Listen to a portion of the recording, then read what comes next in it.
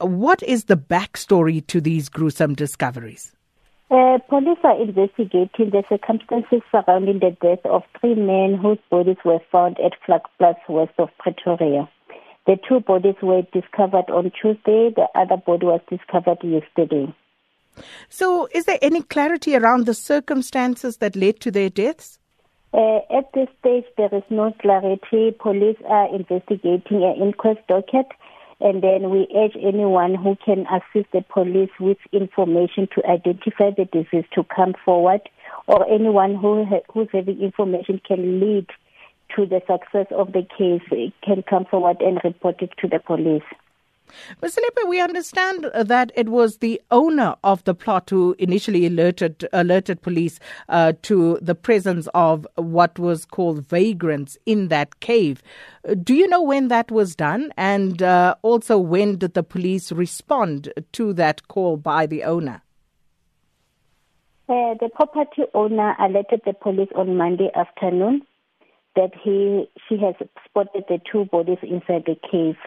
And then immediately the search and rescue team and all role players, they went to the scene, and then we started with our search and rescue. And with regards to the identity of the deceased, have you been able to identify them and alert the families? At this stage, the 3 bodies, they cannot be identified because they are decomposed. And yesterday, the 2 families who reported the missing person, they came forward to the police station, and currently we are conducting the DNA test for comparison. When you say the bodies are decomposed, at what stage of decomposition are they in? The other 2, they are almost badly. The other one, the one that was retrieved yesterday, is badly.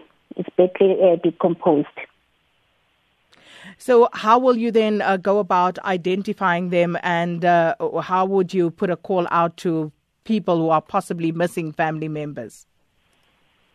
We'll do the DNA test, and our forensic report will establish the cause of the death of the 3 men. And as I indicated, that we request anyone with information in regard to their missing ones, they must come to their nearest police station, because we suspect that these people are living nearer to Atteridgeville and Pretoria West.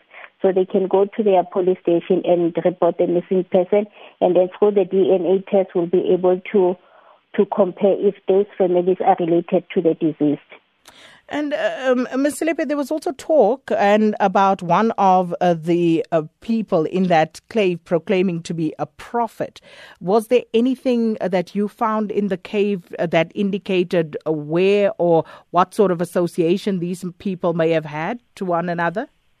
We actually had the allegations that the 3 deceased are members of the Zion Christian Church, but at this stage we cannot confirm pending the identification of the deceased. So was there anything, did you find anything in that cave apart from the deceased bodies? Whatever we have found inside the cave, we cannot say it at this stage because of police are investigating. And you're not suspecting foul play at this stage?